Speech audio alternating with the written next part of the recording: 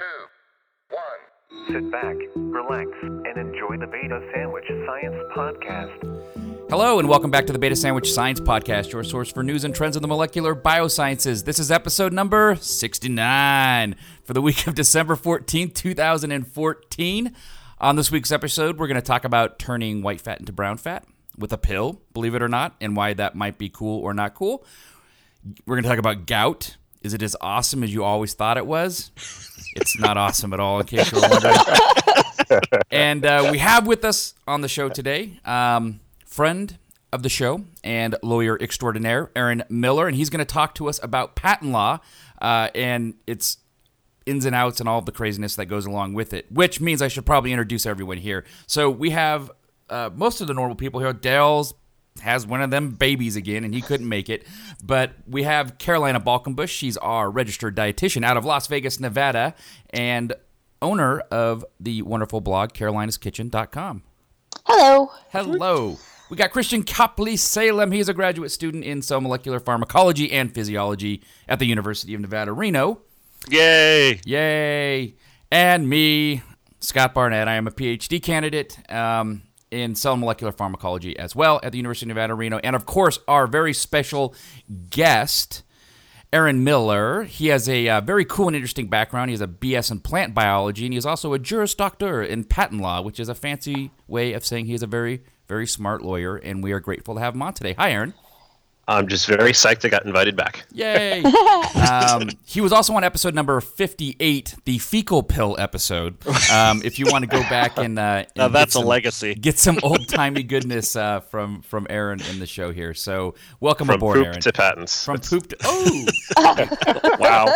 You just named the episode. Yeah, you got a what do you call those? Copywriter here. So, Aaron, how's it been? You are out in New Jersey, if I do recall. Yeah. I'm in Hoboken. I can actually see the top of the Empire State Building from where I am, but my mail says New Jersey on it, so here I am. Ah, there you go. A very kind of morbid, macabre type question here, but were you able to see the Twin Towers from where you were? So actually, back when that happened, I was living in New York City, but I just happened to be on vacation that day. So I was in Spain. Although if you walk to the waterfront from here, you can see the new One World Trade Center, which is, I think it's, if not done, it's very close to done. I think people have moved in. It's actually it's pretty nice. It's pretty nice. Have you been over there and seen the cascading pools and all that stuff? I haven't seen close up. Last time I was over, you still needed to have some sort of ticket or reservation to go in. You couldn't just walk into it quite like a normal part of the city, although I'm hoping they will open it up that way soon. It's kind of, I'm looking forward to it no longer being sort of this slightly morbid tourist destination, and I'd like it to be more like just part of the city again. Right. It's become like sort of a tourist must-see, but having to get a ticket and wait online and all this stuff, for a local to just go look at a part of the city, it just doesn't happen very often. Yeah, and it just doesn't feel right. You're like, I'm a local. I don't wait in lines with you people. Yeah. Yeah. When you're there for something else, you want to get your coffee, walk over, look at it for 5 minutes, say, that's nice, and go do what you're going to do. So yeah, indeed. But you are, by trade, a patent lawyer. I am, yes. Yes, which is I think, is every bit as a magic box as what we do to the general population as as anything else. It's a very, very complex system here, but it's one of those, I don't want to say unfortunate necessities, because everyone would love just people to hold hands and everything to work out, but you need patents to make the world go round. But there's a lot of questions about how it actually works, and there's a lot of questions about reform and all that sort of stuff, and we'd love to talk to you a little bit about that today. Sure. There's it's a lot of it works very differently in different contexts. I guess part of the complication of it is that you sort of have this one universal law that's theoretically applicable to all technologies and all industries, and it's a better fit for some than others, probably. Right. Yeah, and look forward to talking to you about that. But I guess before we get into all that rigmarole, a couple updates.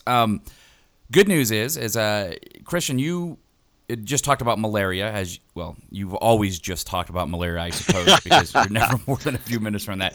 But I just found an article that says that malaria deaths have been halved since 2000, which is pretty insane, right? Like, that goes to show you. If I were to guess, a lot of that's the Bill Gates thing. This has kind of been his child to make this go away. So yeah, very cool. I mean, you're talking about thousands of people a day that die of it. Yeah, so it's nuts. So halves is pretty good. Yeah, halvesies. And another thing, so I found a website which has just become my new favorite thing. It's called shitmyreviewersays.tumblr.com. I said that wrong. Shitmyreviewerssay.tumblr.com. And for those of you who have never submitted a paper for publication, what happens is you write your paper, you've done your research, you're very proud of everything, and then you submit it to whatever journal you feel is most applicable for the type of research you did. They assign it. This is the peer review process they talk about, and this is probably one of the most critical aspects of why modern science works is through this peer review process. As flawed as it is, it actually is useful. You send it to the journal. They give it to several people to read over, experts within the field that your paper applies. They read it over. They either give it a thumbs up, or often they'll say, you really should have run this experiment too, or they'll want changes. You go make these changes, and then it gets accepted for publication, and that's the peer review process. Well, as part of this process, each reviewer writes comments and recommendations which go back to the author. And generally, they're very professional. Often they're very to the point and not terribly nice, and infuriating, to be honest with you, because it's clear that they didn't read the paper thoroughly, or they didn't understand what you were doing. There's all kinds of just what's the word I'm looking for?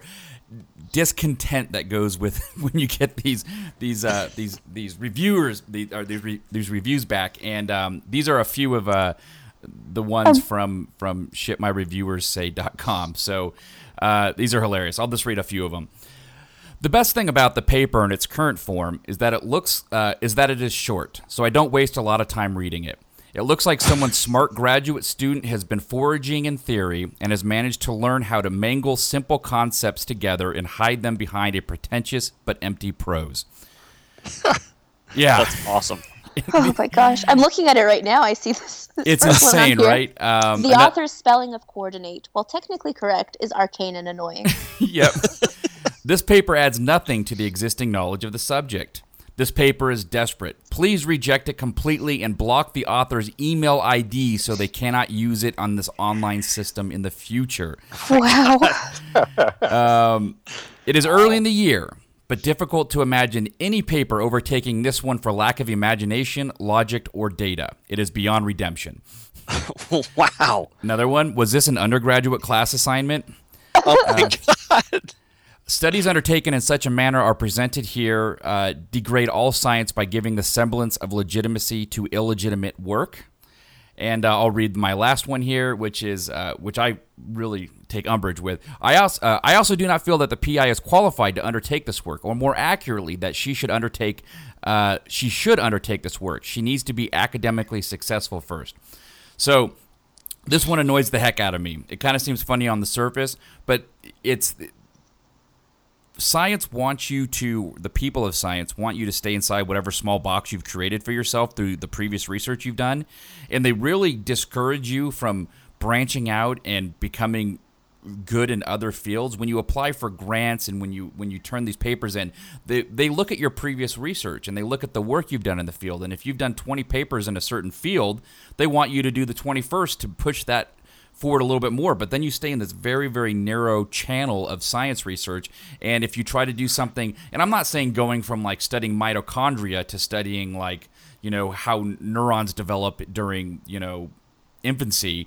These are just, if you just want to go from like studying mitochondria in fat cells to studying, mitochondria in neurons, there's a good chance they're going to say, hey, Tex, get back in your box. You study fat neuron or fat mitochondria, not neuron mitochondria. I find this very annoying about science because people are intelligent and capable of doing more than what they've just been doing, but it's actively discouraged in our field. That's actually a major reason that I at one point had planned to get a PhD and go into a career of research. But when I worked as a tech in a lab for a while, I realized that you have to study this extremely narrow area for years or even decades. And I thought I would just get bored. Yeah, in rightfully so. I mean, there are ways it can be done, but the further you move along in your career, the less likely you're going to be allowed to make those changes. So these big rudder steers, you can't do it anymore. You just can make fine adjustments based on how your research is doing. But you probably made the right call then. That's what this says. So we'll never know. Good times. Yeah, but make your way over to that website. I'll put it in the show notes if you forget the title, and it's constantly updating, and I think it's all updating from their Twitter feed. I think it auto-populates this blog, so you can probably follow them on Twitter too. But I'll leave that to you if you want to do that. Two other very, very small things here. Our brains have gotten smaller in the past 10 to 20,000 years, researchers have found. So why would you guys think that our brains would be getting smaller over the last 20,000 years? What would your thoughts be? Anyone? Efficiency of energy usage. Okay, I like that one. Anyone else? Just 'cause? Oh, I was going to say efficiency. He took the words out of your mouth. Yeah. Well, the decline is... Oh, were you going to say something? Well, from a biological perspective, the reason that at least two people wanted to answer that way is because when you evolve something, you tend to, it takes what it's got and it does something with it. So you often find things get over-evolved and then pruned back a little bit. Right. So the idea that your brain just all of a sudden got big and then refined itself back down, that's actually a process that happens during development. Well, you guys have between both those, you've hit the nail on the head. We actually don't know why technically, but when they asked these researchers to kind of, why they thought it was possible that this had happened, they said the decline is possibly related to warmer conditions over the last 10,000 years. Colder conditions favor this bulkier body, bigger everything, because you get this buffering effect and you conserve heat better. Another likely reason they said is that our brains are energetically expensive, as you said, and they will not be maintained at these bigger sizes unless it's absolutely necessary because it's so energy intense to have it. It's kind of this, if you don't use it, you lose it sort of thing. Like Christian, you said, we overexpanded, and it's like, well, we don't quite need all this, so let's trim the fat, so to speak, and we'll have a leaner brain that still does what it needs to. So, and lastly, I've had this on the back burner for like a month, and I just want to say it real quick because it's like 2 seconds. So the question was, are mice really as good as human analogs for doing research? The National Institutes of Health and the National Human Genome Research Institute, called ENCODE, they did a project, and they actually submitted a series of papers in Nature over the last year, and they examined the genetic and biochemical differences between mice and humans when it relates to research, and they found actually in general that we have a lot in similar, which is great in terms of like how we do our chromatin, euchromatin, epigenetics, heterochromatin, all these higher level organization of how the genes are expressed is actually very similar in them. And in fact, we have 70% of our protein encoding gene sequences are identical. The bad news is, and this is kind of the real bad thing, is that mice only share 1.5% of the genome that is associated with disease states. That 70% is mainly housekeeping stuff. If you look at your genome, if you look at any mammalian genome, as a matter of fact, any eukaryotic genome, you're going to find that almost all the processes are conserved. How you metabolize sugar to make energy and how you form a cell membrane, all the stuff that's encoded into the genome is just conserved across all eukaryotes. And 1.5% sharing 1.5% of the genome with mice with the with disease states is not that much. So the reason we do it is because mice are very easy to knock genes and out and to manipulate, and they're not that expensive to maintain, yada, yada, yada. But that's just the nature of the beast. So keep that in mind if you're doing research with mice, that it probably won't translate that well. And I guarantee you at some point in that reviewer thing, somebody's going to make fun of somebody else for not using mice. Oh, of course. Well, yeah. Why didn't you use a mouse model? Yeah. Stupid. You could spend literally an hour of your talk talking about how mice are completely and totally useless, specifically for the thing you're looking at. And the first question out of somebody's mouth will be, well, why didn't you use a mouse? Right. Guaranteed. I've actually had that happen to me, where I spent an entire slide talking about how mice don't have preterm labor. It's a terrible model. And literally the first thing out of someone's mouth was, Well, have you thought about in vivo mouse studies? Nope, didn't think about them at all. Nope. Not even, didn't even cross my mind. Yeah. No idea what you're talking about. Well, yeah, for good or bad, mice are going to be around for a long time in research. Yeah, they are. So, anyway, that's all my little updates I wanted to do here. So, now, Aaron, I know you've heard the show before, and we're about to move into our primary segment here, and you do understand what that requires you to do. I do. I'm prepared. I can handle this. I love Fight it. the power. Based on that, we have no choice but to move on to Science Blast. Science Blast.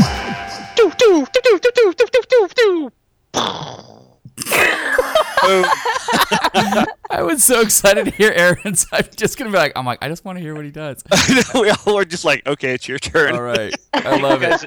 You guys have been missing for like 2 years. I finally hit something. I know. It was very Dell-esque in its nature. I really enjoyed it. So thank you for that, Aaron. All right. Science Blast today. Carolina, you were going to talk a little bit about white fat, brown fat. So what is white fat and brown fat? Can you explain that? Yeah, sure. So going back to episode 61, I talked a little bit about brown fat and how it's a better type of fat in your body than white fat because it's more metabolically active. It has the potential to lower triglyceride levels, to improve insulin sensitivity, can reduce the severity of type 2 diabetes. But it's only found pretty much in infants and in very, very small quantities in adults. But it is kind of being looked at as a potential therapy for obesity and metabolic disorders. So what scientists have been trying to do is find a way to increase the amount of brown fat people have. And so the story that Scott and I are talking today actually comes from Harvard University's Stem Cell Institute, where researchers have been looking at a way to turn white fat cells, which are the less metabolically active kind, into brown fat. So, Scott, I don't know what point you want to take over and help me out with this. I don't want to step on any toes, but basically what these researchers did is they found a protocol to screen a whole bunch of different types of compounds in human adipocyte stem cells. Mm-hmm. To see if they would convert from white fat into brown fat. And they screened about 1,000 different compounds, and they narrowed it down to 2 compounds that were able to turn the cells from white fat into brown fat. And did you see? They were a little disappointed. They went into a collaboration. And this is common in pharmaceutical basic research library or basic research science labs in academia, whereas they'll partner with very large pharmaceutical firms to kind of. There's a symbiosis that gets formed because so in this case they were working with Roche. Roche is a massive, just insanely giant a conglomerate that does pharmaceuticals. They have a 2 million compound screening library. Screening, if this is how a lot of drugs are found, and I always found it interesting but a little arcane in that when you hear about people, did you know that this extract from the guava super plant from Guatemala, it cures cancer or whatever someone's going to try to claim. They send people into the forest. They pay people to go and just collect everything they can. I'm talking everything. They document it. They know what kind of plant it is, take pictures. They take extracts of all these things from leaves, from the seeding part of the plant, from soil samples, from everything possible, and they get extracts from these things, and then they just store them. These big companies amass, in this case, up to 2 million different individual groups of compounds, and they have no idea what they can do. They have no idea if they have medicinal properties at all. But what you end up doing is you get these screens, which is you grow cells that have your disease in it, and you grow tens of thousands of small little groups of these cells, and you just start applying drugs to them, and you see if it has an effect on the cell. Sometimes it will kill the cell, sometimes it won't do any, sometimes you'll see an effect that regulates whatever disease you're looking at, and once you do that, then you start whittling down these compound libraries, and you start following them to groups. This one tends to affect the obesity pathway, this one tends to affect neurons, and you start getting this really detailed group of information about how these different extracts are influencing the cells, and then you go in these extracts may have 10,000 compounds in it, then you have to find out what compound it's acting upon, and this is how a lot of modern science is done. So to go back to the story, Harvard was collaborating with Roche, and the idea is that Roche says, we'll give you access to our 2 million compounds. Have at them. But anything you find, we own as intellectual property at that point, and now they're going to start doing their drugs. And the idea is that they're using basic research scientists to help further them, but basic research is using them to further the science as a whole to understand what these do. And it kind of goes back and forth about who's benefiting most from it. But anyways, that's what they did. The collaboration ended because Roche decided they didn't want to study this line of metabolism. They didn't find it ultimately their business. They decided it wasn't going to make them enough money, so they just stopped. And so they were limited to this 1,000 compound library they had instead of the 2 million compound library. But they did find a couple things here.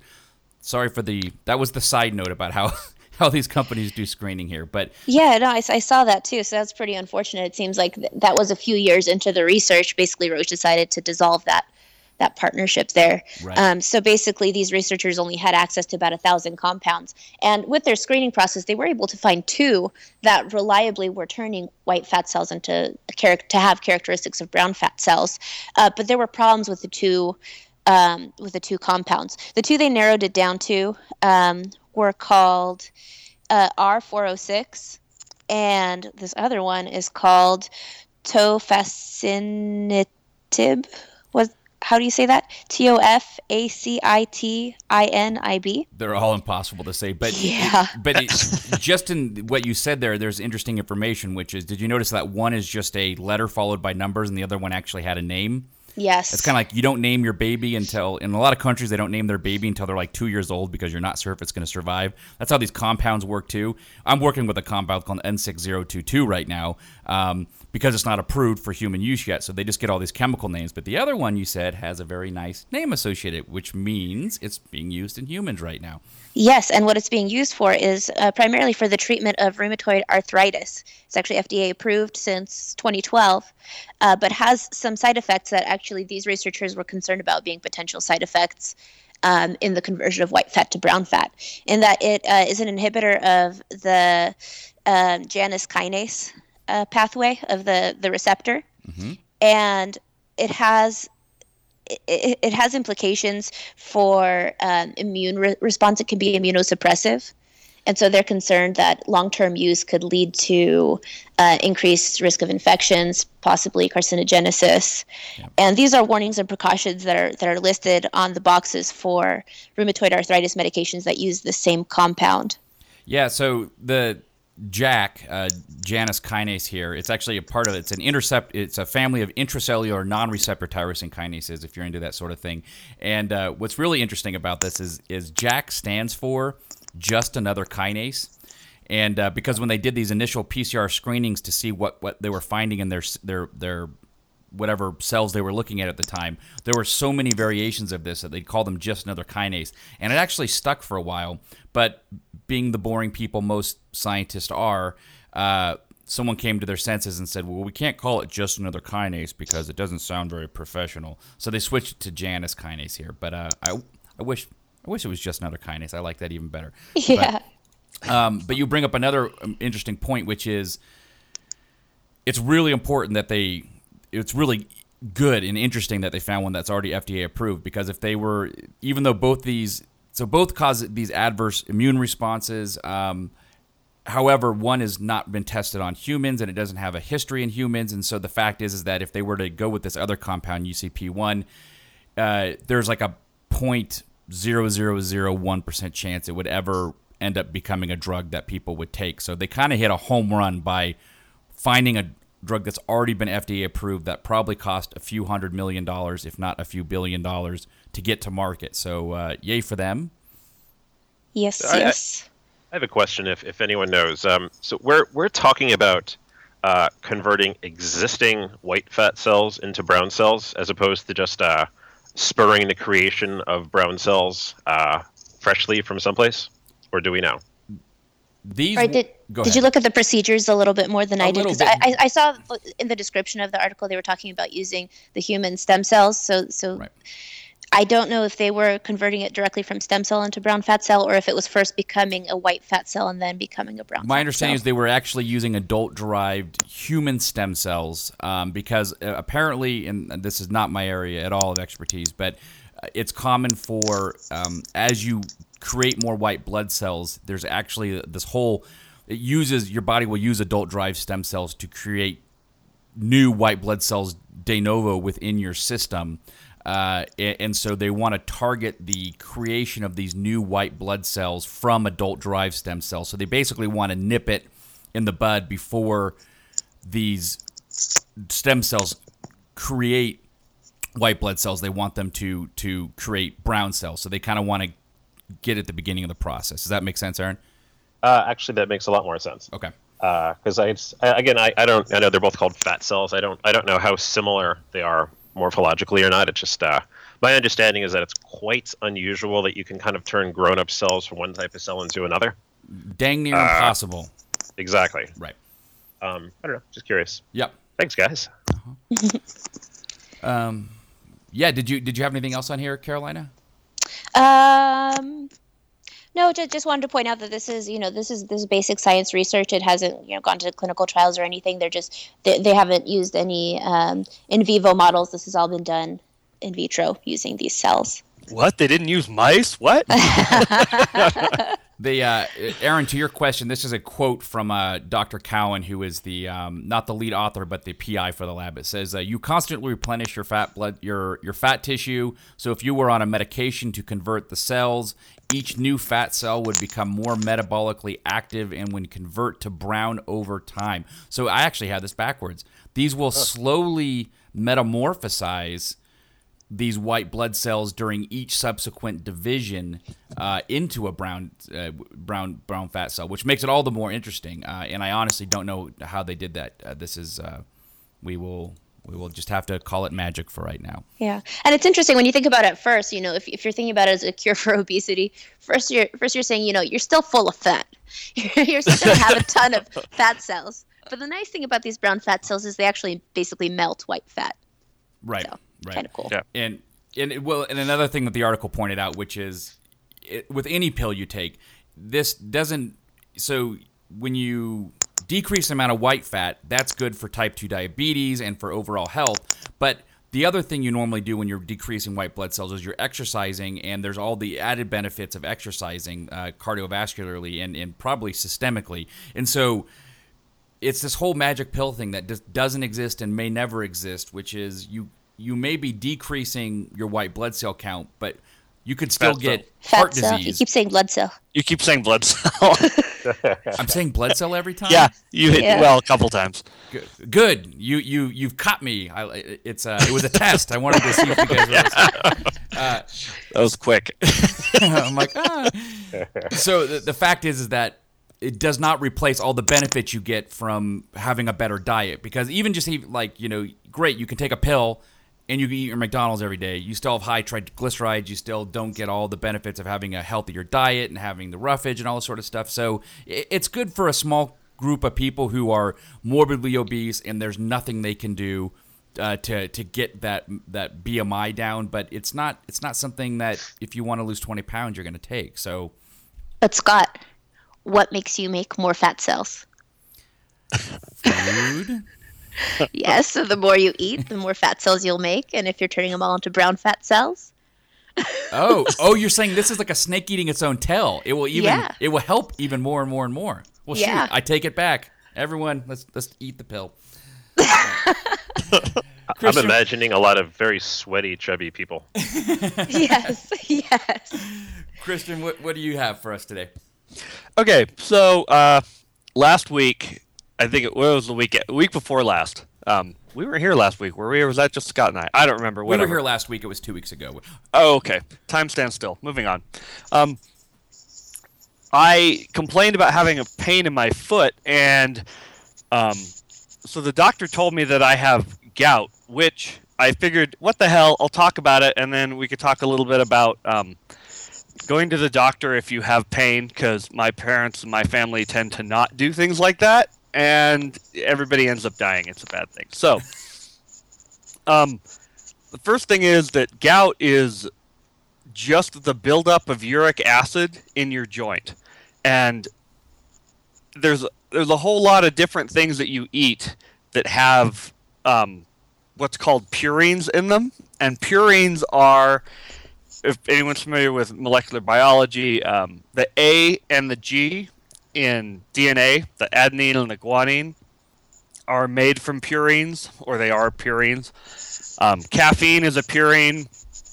There's a lot of different purines, and your body has to deal with them when you eat them, and one of the things that it does is it converts them into uric acid. And uric acid is basically floating around in your body all the time. And Carolina sent me this really interesting article that talked about the fact that there is a mutation in higher primates, and this isn't just like in humans. This is apes and chimpanzees and orangutans. They have a nonsense codon that's inserted into the gene that prevents you from converting uric acid into another chemical called allotonin. So in most mammals, they can clear uric acid from their system using this enzyme, but in higher primates, humans and apes and whatever, we can't do that.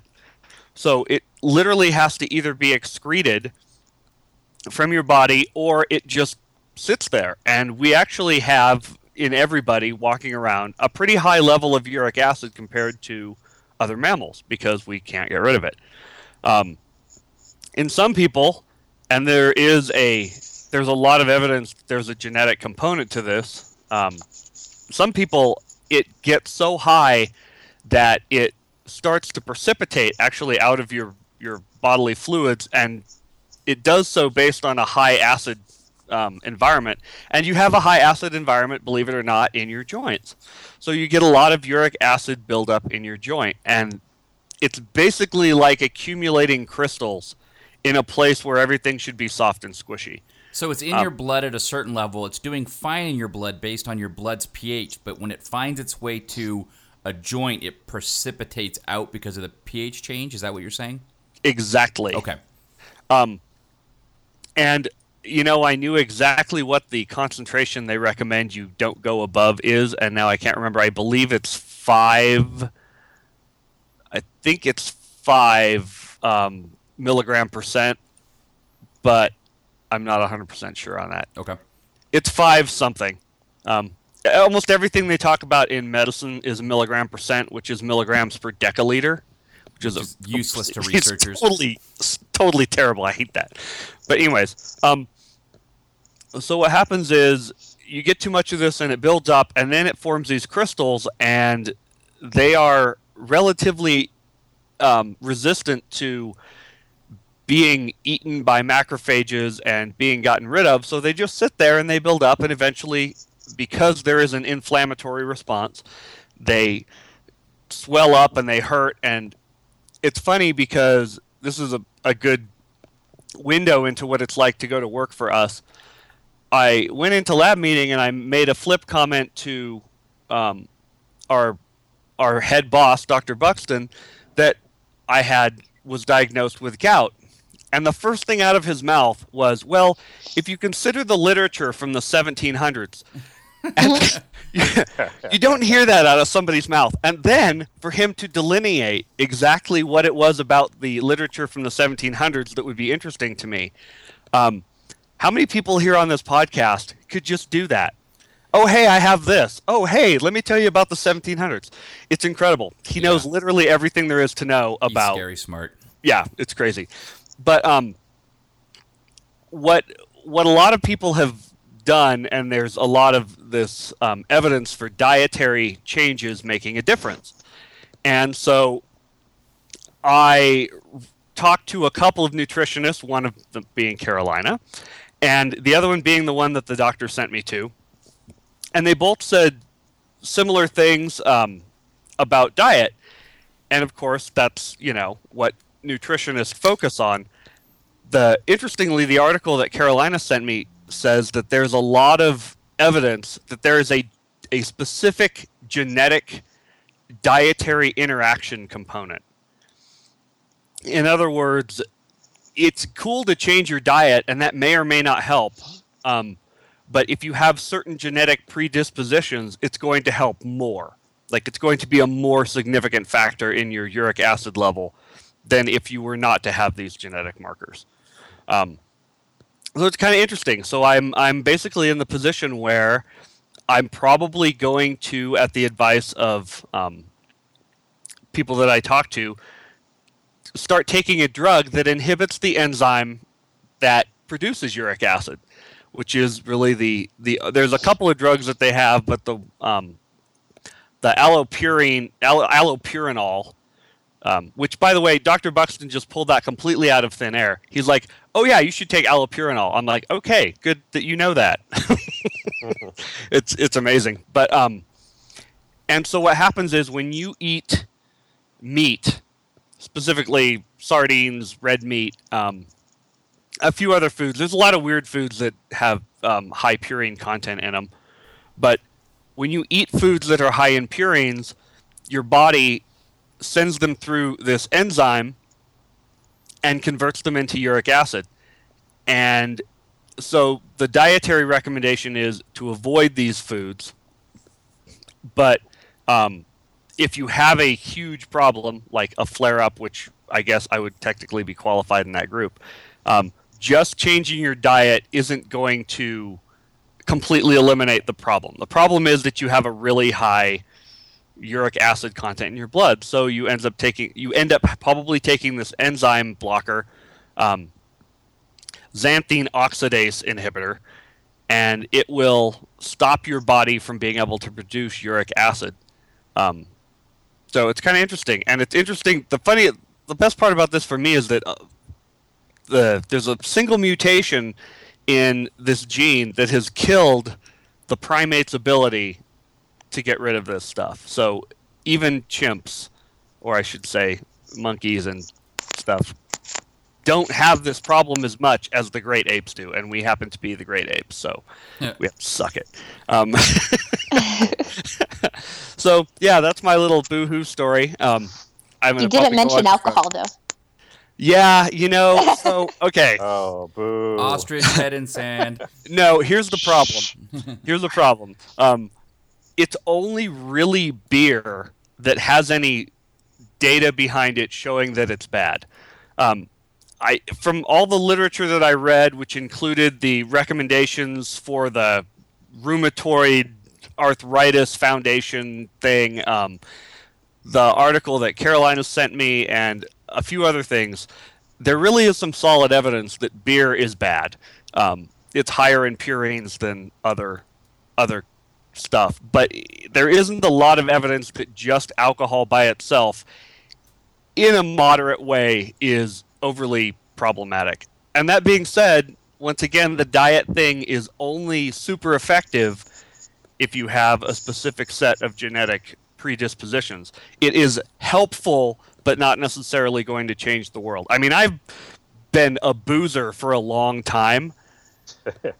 Recently, like when my mother died, my brother and I just sat out in the backyard and drank every night, almost into oblivion, and I didn't have any problems. So and that was beer. So it isn't necessarily that, I had a beer, I'm going to have a problem. It's more of a lifestyle type thing, and my diet has been pretty good, so I'm going to end up on this. I had to keep a journal of all the stuff that I ate for the nutritionist and that I went to talk to, and she was like, I don't even see how you could change this to make it better. I'm like, thanks. Humble brag. It's because I do the vegetarian thing a little bit, and that's really kind of what they tell you to do. Right. Yeah. So my problem's probably not going to turn out to be diet related. So I'm going to end up on this drug, which is fine, whatever. Life goes on, and then you die. So good times. Yeah. Well, what I thought was funny is that my mom is not like a science person at all. And I mentioned briefly to her that I was looking this issue up for you. And she's like, well, everybody knows that gout is caused by eating fatty food and drinking beer. I'm like, oh, God, Mom. She's always like that with every topic I bring to the podcast. She's like, well, everybody knows that. You're like, no, Mom, everyone does not. No, they don't. Yeah. I've always thought of gout as a disease of medieval lords and knights. who they eat red meat and they drink beer, and their feet hurt. I never thought of it that way. It's interesting. Yeah, and it's probably more prevalent in in a group of people that was overeating in a lot of purines and had no way to fix that. But right, even our modern diet, there's a lot of crap that people eat. So I understand that back in olden times, I'm thinking like medieval Europe. If you had the money to eat meat constantly, you typically did, and if you were poor, you ate a lot more grain. So I don't think they put it together at the time, but I think back in medieval times, gout, I believe, was much more common in the nobility and the people of means. Oh yeah, man, they really got the short end of the stick. They got hemophilia from having sex with their sisters, and they got gout from eating too good. Oh my God, it's true. I know. And fun fact, I always think so. Urea is what we create and we excrete from all the extra nitrogen we get from our food sources. But uric acid is very similar to urea, and that's the main component of bird pee /poop. Now, see, I was not going to go there. But I was. You have bird pee in your veins, is what I'm trying to say. And of course, we should clarify that birds don't pee. No, it's this. Their crap is their everything pee. together. Right. Yeah, that's why bird poop is so awfully smelly. Is that it's got all this weird stuff in it. Uric acid in it. Yeah. Yeah, so, uric acid. Good times. I'm very excited now. We have the treat we had mentioned at the beginning of the show. We made you all wait for, but Aaron Miller is going to talk to us about a little bit about patents and how they work. Aaron, the floor is yours. Sure, thanks, guys. So I thought I'd start with just sort of a very small intro, and then I'd focus a little bit on gene and living organism patents, which I think are some of the more interesting ones, and I thought the audience of this show might be more into. So it's a huge topic, and if there's any legal type people out there, this absolutely is not meant to be a universal explanation of patents. More like just a fun explanation for people with more of an interest in biology. So starting off, the patents are in the U.S. Constitution. The Constitution says the Congress shall have power to promote the progress of science and useful arts by securing, for limited times, to authors and inventors the exclusive right to their respective writings and discoveries. Abraham Lincoln had a patent. It was a device to lift boats over obstructions in a river. He is the only U.S. president to have had a patent. Mark Twain was also an inventor. He received a total of 3 patents. They were on some very, very random things. I think one of them might have been a brassiere. It was odd. And Albert Einstein actually was a patent examiner, I think in Switzerland. Mm-hmm. I think he actually might have been working as a patent examiner when he did some of his early physics work, when he was not a full-time physicist yet. I believe that's right. So that's so fun trivia for you. So what is a patent? A patent is not a right to do anything. A patent is the right to exclude other people from doing things for a fixed amount of time. Generally, that means manufacturing, importing, and selling things in the United States. Any country with a modern economy will have its own patent system, but you will need to get a patent in each different separate country to get your rights there. A company with a lot of money and a lot of means might be getting patents for something all over the world. Someone who's smaller might only do the U.S. or only do the U.S. in 1 or 2 other places. It depends what your business is and how much money you feel like spending. You can have overlapping patents on the same thing. The example I like to give is that if person A invents a car and they get a patent on the car, and person B invents the windshield wiper for the car, and they get a patent on just the windshield wiper. Person A can build cars, but they can't build it with a windshield wiper without person B's permission. Person B can't build a car at all because person A has the patent on the car. They only have the patent on the improvement for the car, the windshield wiper, if that makes sense. Right. So extremely briefly, what a patent is whether an inventor or a scientist or whatever they are, they write a long document, or in practice their patent attorney does a lot of it for them. It discloses everything they've come up with, how it works, why they think it's special, maybe some background. They should provide at least one example, preferably a bunch of examples. And then in a separate part at the end, it's something called the claims. And The claims are describing the stuff that you think is actually new and that you think that you're entitled to monopoly on. And then you send that into the patent office. It sits around for maybe 2 years, and a patent examiner looks at it, looks at your claims, looks at what else exists in the world, and they say, usually they say no the first time. And then you change your claims, and you go back and forth, and you argue, and roughly half the time, at the end of the day, you'll come out with some kind of patent, and it will usually be much narrower than what you asked for the first time. So how do people get like patents for time machines, which exist, right? They don't, no. So there's perpetual motion machines are one of the example they like to give. Usually when you send in a patent, as long as it sounds plausible and you provide a reasonable number of details, there's a presumption that what you did actually exists and works. They trust you. They kind of have to, because there just aren't the resources to send people out to look at every single patent application in the world. There's millions and millions and millions of issued patents, and probably at least twice that many patent applications. And it's a government agency with only so many employees, so they largely just trust you. Okay. There are certain exceptions, like time machines and perpetual motion machines, where there's basically just a presumption that it doesn't work, and they'll make you prove it, which of course you can never do. But usually they tend to trust you as long as you provide sufficient detail. Okay. Somebody down the road might come and challenge you to say that no, you couldn't really do that, or you only know how to do A, B, and C, but your claims are for A, B, C, and D. So that's often a battle that's left for later if it comes up at all. Okay.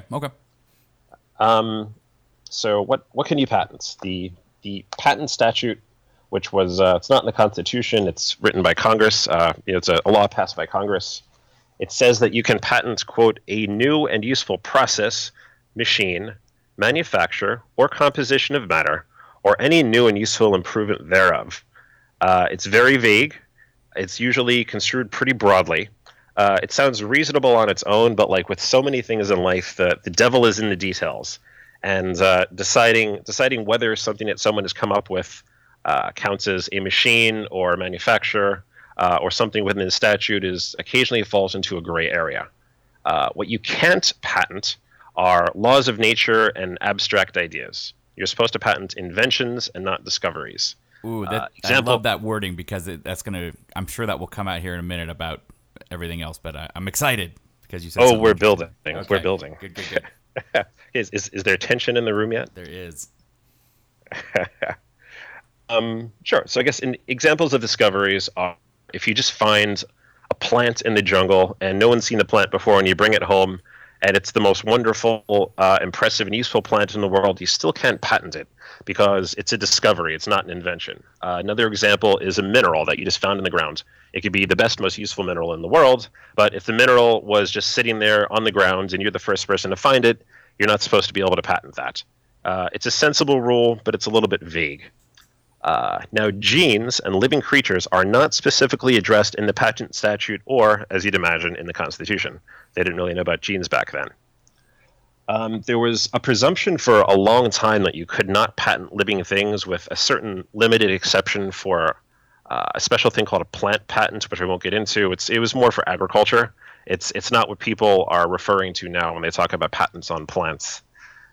There was a case which it made its way to the Supreme Court in 1980 called Diamond v. Chakrabarty, though, where they hammered out this problem. The background is there was a genetic engineer, I believe that was Mr. Chakrabarty. He was working for General Electric, and he developed a bacteria which was capable of breaking down crude oil, and which was engineered with, I believe, 2 plasmids with genes which coded for a hydrocarbon degradation pathway. So this was an extremely early form of genetic engineering, and this bacteria did not exist in the real world. He took an existing type of bacteria, and he coaxed plasmids with this useful thing into it, and he filed a patent for that. He was originally rejected just because the thing was alive, but they appealed it, and it made its way up to the Supreme Court, and by a very narrow 5-4 split, the court said that you could patent a new genetically engineered organism as long as that organism didn't exist in nature. And because this organism with the plasmids for eating hydrocarbons. I think the idea was for cleaning up oil spills, didn't exist in nature. So they said, even though it's alive, it still counts as, quote, an invention and not a discovery. And so is this the beginning of gene patents as we know it then, with this one case? It does, but it's broader than that. What it did was it pushed aside sort of a presumption that things that are alive are not normally patentable at all. At this point, nobody was trying to patent genes. It was only the Supreme Court case was 1980. I believe the invention was made in the early 70s. So law lags years and years and years and years behind science. Right. One of the cases we'll get to later that was decided a couple of years ago that the science was 15 years old by the time it got to the Supreme Court. So thing A, just because something's alive doesn't mean you can't patent it. That's not really questioned now either. Now, remember I said earlier that you can't patent a discovery. You can't patent a new mineral in the ground. You can't patent a new plant you find in the jungle. There was a case that came up in 1911. It's called Park Davis versus H.K. Mulford and Company. It was decided by Judge Learned Hand. That was actually his name, Learned Hand. So the patent was for concentrated adrenaline. It was purified by a novel method from an adrenal gland, I think in some kind of animal. It was a pure form which didn't exist in nature. It was useful. It was new. But it was a purification of something that was out there before but wasn't really useful before. And they decided that this purified adrenaline was patentable. Even though the adrenaline molecules were in nature, they were sort of tied up, inside an adrenal gland. It wasn't useful, and it didn't exist in this form. And that led to something they called the isolation and purification doctrine. This one will be coming back to us. Now, was the patent, though, is the patent for the adrenaline itself or the process to purify it? So the one I'm looking at, it was concentrated adrenaline. Apparently, concentrated adrenaline wasn't available as a human product before. Okay. They had adrenal glands, and somebody had figured out that adrenaline comes from an adrenal gland. Right. Apparently, the method that they used to purify it was new. I actually am not sure off the top of my head whether they also patented the method for extracting it. That's actually an excellent question, and people will often go for both the method and the thing. I'm going to have to say I don't know. Okay. And then in the 1950s, there was another patent for isolated vitamin B12, which was held valid. It was extracted from a liver, but similar to the adrenaline patents, they just didn't have the concentrated in-hand version of this before. They knew it existed, but they didn't have it in a useful form. And under this isolation and purification doctrine, getting this product in an isolated and purified form was considered patentable. And this is what leads us into gene patenting, actually. There are lots of gene patents that were issued for many years. They were issued basically under this isolation and purification doctrine. So these genes did exist in human organisms. They exist in you and me.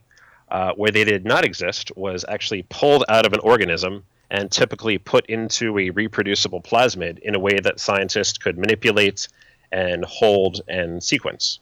Right. So they were for many years issuing patents just on genes and segments of DNA exactly as they exist in nature, just pulled out of the organism and typically popped into a plasmid in some sort of reproducible form. Okay. And the logic behind that was that's like pulling adrenaline out of the adrenal gland. It existed, but nobody really had their hands on it. You couldn't really do anything with it. They're concentrating the genes, so to speak. Exactly. It's the idea that it didn't exist in isolation before, even if it did exist in a broader sense, and that was considered good enough for a very long time. And I read somewhere this morning that something like 2,500 patents were issued over the years that included claims for just isolated genes as they existed in nature. It's just as they exist in you and me or bacteria or whatever it might be. This all changed. There was so I guess the background to this is there's a company called Myriad. They owned patents on the BRCA1 and BRCA2 breast cancer genes. I think that might have actually been done with the university, but they were the exclusive licensees, and they basically own the patents on BRCA1 and BRCA2. the very broadest claims in their patent were for the BRCA1 and BRCA2 genes in any form outside of the human body. Any use, any context, just basically if you pulled the gene out of a person and did anyone with it, these patents covered that. It's extremely broad. Yeah, BRCA's for breast cancer. Exactly, and it's pretty well known. These genes, mutations in these genes, mean your women's chances of getting breast cancer, and I think maybe cervical cancer too, uterine cancer, one of those. But let's just say breast cancer. It goes from very low to very high. So by testing for this gene, you can tell whether you have sort of a normal baseline risk of getting breast cancer or an extremely high inherited chance of getting breast cancer. I think this might be what Angelina Jolie was tested for. That's exactly correct. That's why she had the bilateral radical mastectomy to try to limit the possibility. I think both her mother and her grandmother died of cervical and breast cancer because of the BRCA mutation. Yeah. Exactly. So what I was looking at this morning, they claimed that if you had certain mutations, your chances of getting breast cancer during your lifetime were more than 50%. It's extremely effective diagnostic tool predicting breast cancer in women. So this company Myriad, who owned these patents, they were also monopolizing testing for the BRCA gene, and according to what I read, they earned over $2 billion based on this monopoly on the testing for the BRCA gene. They also were extremely aggressive in enforcing their patents, even in some cases against nonprofit companies, and threatening other people who were offering BRCA testing without a license, without permission from them, and typically paying royalties from them.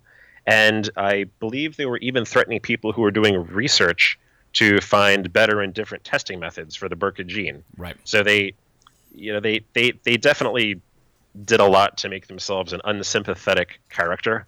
They're a little bit sort of your extreme nightmare patents or bad scenario. Are they working under the philosophy beyond just profit that if you don't defend your patent, you may lose it, so just sue everyone? They wanted to maintain their monopoly. You can charge more when you have a monopoly, and two, you get to make all the sales. So it was extremely profitable.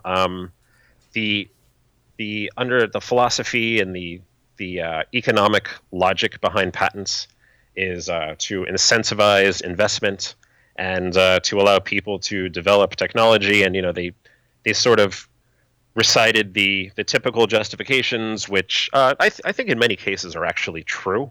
But because this was testing women to find out whether they're going to get cancer, and because they were extremely aggressive in enforcing it, they made a lot of enemies.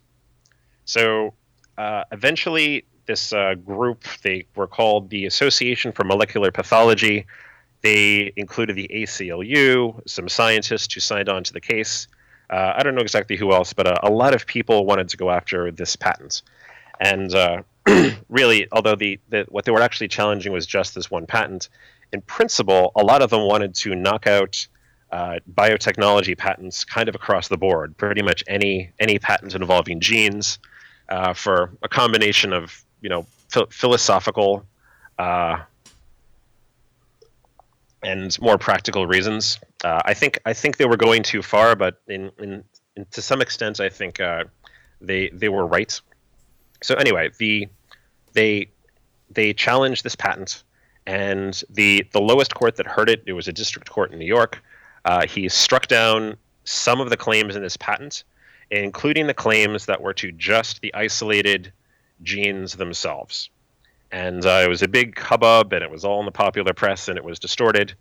It was appealed up to the intermediate court, which is called the Federal Circuit, which does all the patent appeals, and they overturned most of the rejections. So they reinstated all or almost all of the claims, and then it got appealed up to the Supreme Court. It was a very high-profile case, and millions of people were weighing in, both academics and medical people, and biotechnology people and universities, and it was in this field, it was an extremely important, closely watched case.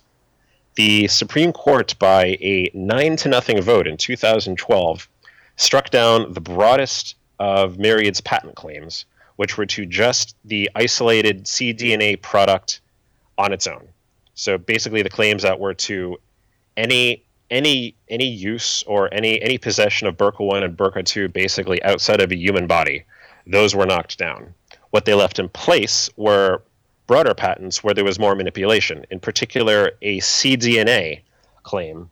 cDNA, a lot of you probably know, it's using, I believe, messenger RNA to create a DNA segment that contains only the coding regions of a gene. It removes regulatory segments. It removes so-called junk segments that may or may not do anything. But there is no cDNA out in the real world, and the Supreme Court reasoned that because the cDNA protein doesn't exist in the real world, it only existed because someone at a lab bench put it together. See, this is where scientists call BS, though. Like, well, go, please. I'll let you finish your point. Sure.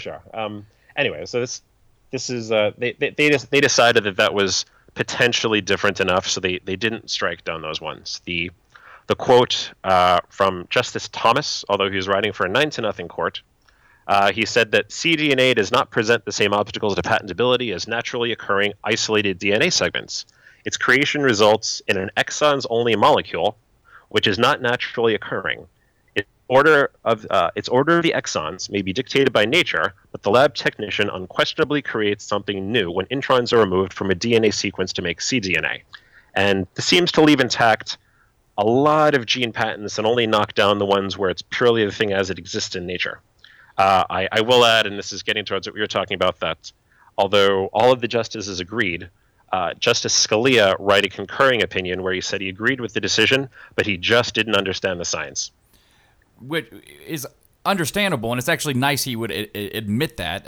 But the thing is that cDNA is, if I write a book and I write all the words and it gets edited and it's ready to be published, and I own the rights to that book, and then someone makes a translates it into Klingon or Spanish or whatever, that's all cDNA is. It's the same words, they're just written in a different language. And so it's saying like, oh, no. You own the English version of that book you spent 100 years writing. I own the Spanish version because I got to it first. That's all cDNA is. That's what blows my mind about this, is that I don't feel like that aspect is that complex. cDNA is man-made, but it is a direct translation from English to Spanish. That's all that difference is. So that's why I think a lot of scientists were not happy with that aspect of it. And I was under the impression that if you made, quote unquote, something using a process that was already common, like PCR, right, that you couldn't patent that because anyone could have done it. Is that incorrect? Right. You're leading into a very good next point. This case was just about patentable subject matter. Is this thing theoretically broadly eligible for a patent? Other requirements for getting a patent is that something is new and then sufficiently new. It's a concept called obviousness. If it's only an extremely simple variation on what went before, that's not considered inventive enough to get a patent. And time will tell whether these cDNA patents start getting knocked down based on obviousness, even if they're theoretically subject matter that could be patented. I guess to give you a good example, a hammer with a bow tied on it. Just a hammer. A hammer is patentable. It's a tool. It's a very useful item, and it's very concrete. However, tying a bow on it was obvious. It's not inventive, so you lose based on obviousness. And just to make sure I understand the ruling right, you're saying that they said, no, you can't patent a gene, but yes, you can patent cDNA because you created that from whole cloth, so to speak. It's not something that existed in nature, therefore you can patent it. Is that the correct interpretation? Exactly, but people also shouldn't take this to mean that anytime somebody creates cDNA, it becomes patentable. This was purely a case about whether you can ever patent these things. So what they really said is that you can never ever patent just the gene itself, pulled out of nature and stuck in a plasmid without doing anything else. Which is a good first step, because that's where we were. Right. Again, there's I guess, and I'm trying to avoid too much arcane legal stuff. There's a lot of commentators who believe that these patents should have been invalid. Excuse me, not because they were not patentable subject matter, but because they were obvious, and it was unnecessary to get into the sort of philosophical question about, is this something that we should ever be able to patent at a fundamental level? They should have just been knocking these things down because you didn't do anything. It was there. Maybe in the 1980s, it was impressive to find a gene and pull it out and be able to clone it and use it. But by this late period, it's no longer so impressive. But that's not a matter of patentable subject matter. That's an issue of novelty and obviousness. Although it is worth mentioning that I believe the patent at issue in Myriad, I think that was filed maybe in 1993 or 94, something like that. So when you're making patentability determinations, you're really supposed to be making it from the point of view of the time the discovery was made and the time the patent application was filed, depending on the context. So a lot of the time, by the time this thing is in court, it's been 10, 15 years since the work was done, and it's now become old hat. Right. So you have to sort of play this mental. You're supposed to play this mental game and put yourself in the imaginary place of a person doing work back at the time they were actually doing the work. So don't take this to mean that cDNA will always be patentable. All it means is that the raw DNA will never be patentable on its own. cDNA could, in some situations, be patentable, and also, genetically engineered organisms can, in theory, be patentable. Whether they're obvious or not is a separate question. There were a lot of people who wanted to revoke patentability of genetically engineered organisms and things like that, which I think is going vastly, vastly too far, because like the bacteria that was engineered to digest oil, this really is an invention. It was cobbled together by people. It's useful. It's a thing that wasn't there before. You're not just translating English to Spanish, like you said. Right. And then there's a world of gray middle grounds, and it will really be years before we know the full implication of this. When the Supreme Court makes a decision, the popular press, actually another good example of you always complain about how the popular press misrepresents science news. They often also misrepresent Supreme Court news. They'll describe the decision as much broader than it really is. Often they're just deciding a very narrow point. They declined to knock down cDNA categorically. It doesn't mean it won't be knocked down in other ways and other times. So basically, they've moved the ball, and now it'll take years of lower courts and individual patent examiners reviewing patent applications to see how much this is really going to change people's ability to patent DNA and, probably more importantly, inventions made using DNA as a piece of the puzzle. So, someone in a pretty unique position that you are in, which is you are a lawyer with a science background, what straddling the law versus knowing of what you know of the science, do you think that legally it's a good foothold? I mean, I know the Supreme Court's weighed in, but do you think the cDNA aspect has a strong legal foothold? Do you think that it's going to be hard to challenge cDNA claims in the future, or should they? Like, just as a scientist? I mean, if it was me, from this is half lawyer, half scientist, I would probably, if I were being threatened with the cDNA patent, I would try to go after it from an obviousness standpoint. I'd try to say, okay, so this technically didn't exist before, but these techniques are extremely well known now. So just pulling this out of nature and then turning it into cDNA is obvious at this point. And perhaps in 1994, when Myriad did this, it was a much less routine step. If they'd done it in the 80s, it was certainly a much less routine step. But as time moves on, what's obvious or not will probably change, and I think it really should change in the minds of patent examiners and judges who are making these decisions. So you bring up a really cool point, which is because the obviousness is based on the time in which the patent was put forward. So someone's trying to put together a fresh patent claim for cDNA today, as you were saying, that could probably pretty reasonably be convinced that it falls underneath that obviousness, because any undergraduate could be taught to make cDNA in a day. So it's a pretty obvious thing at this point, whereas maybe the cDNA from the late 80s, that could stick. How long does a patent last? So in the old days, it was 17 years from when the patent issues. For more recent patents filed in more recent years, it's 20 years from when you file it.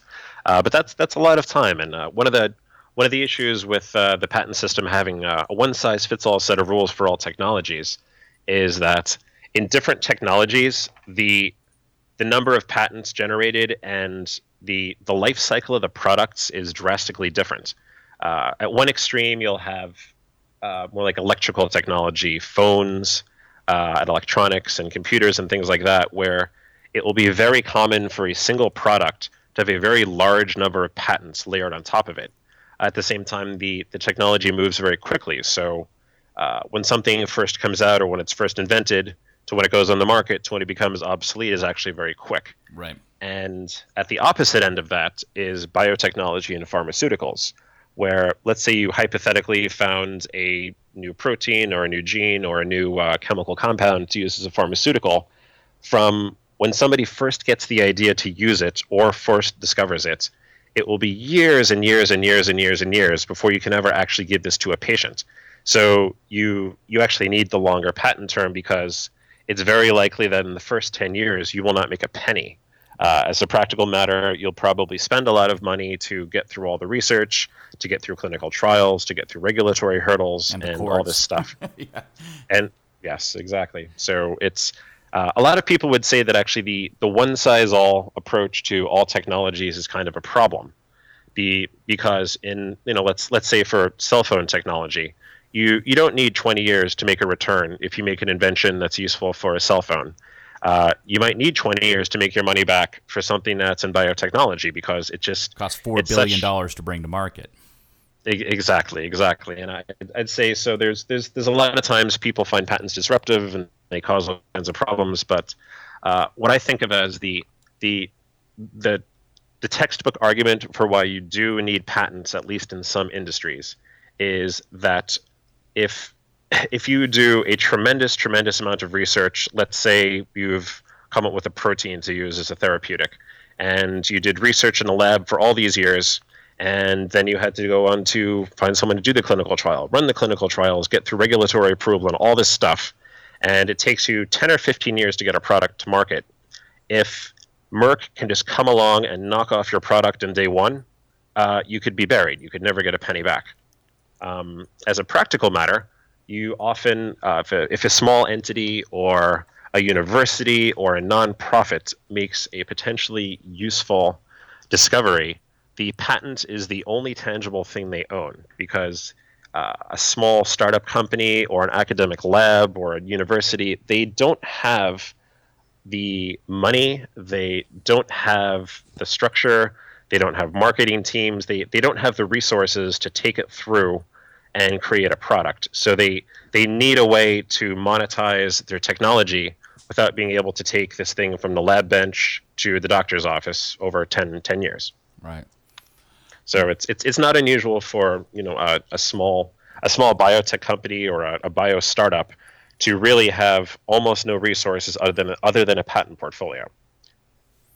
Yep. That's the whole patent portfolio. Yeah, it's not only critical for companies, but it's also a point of contention too. That's probably another.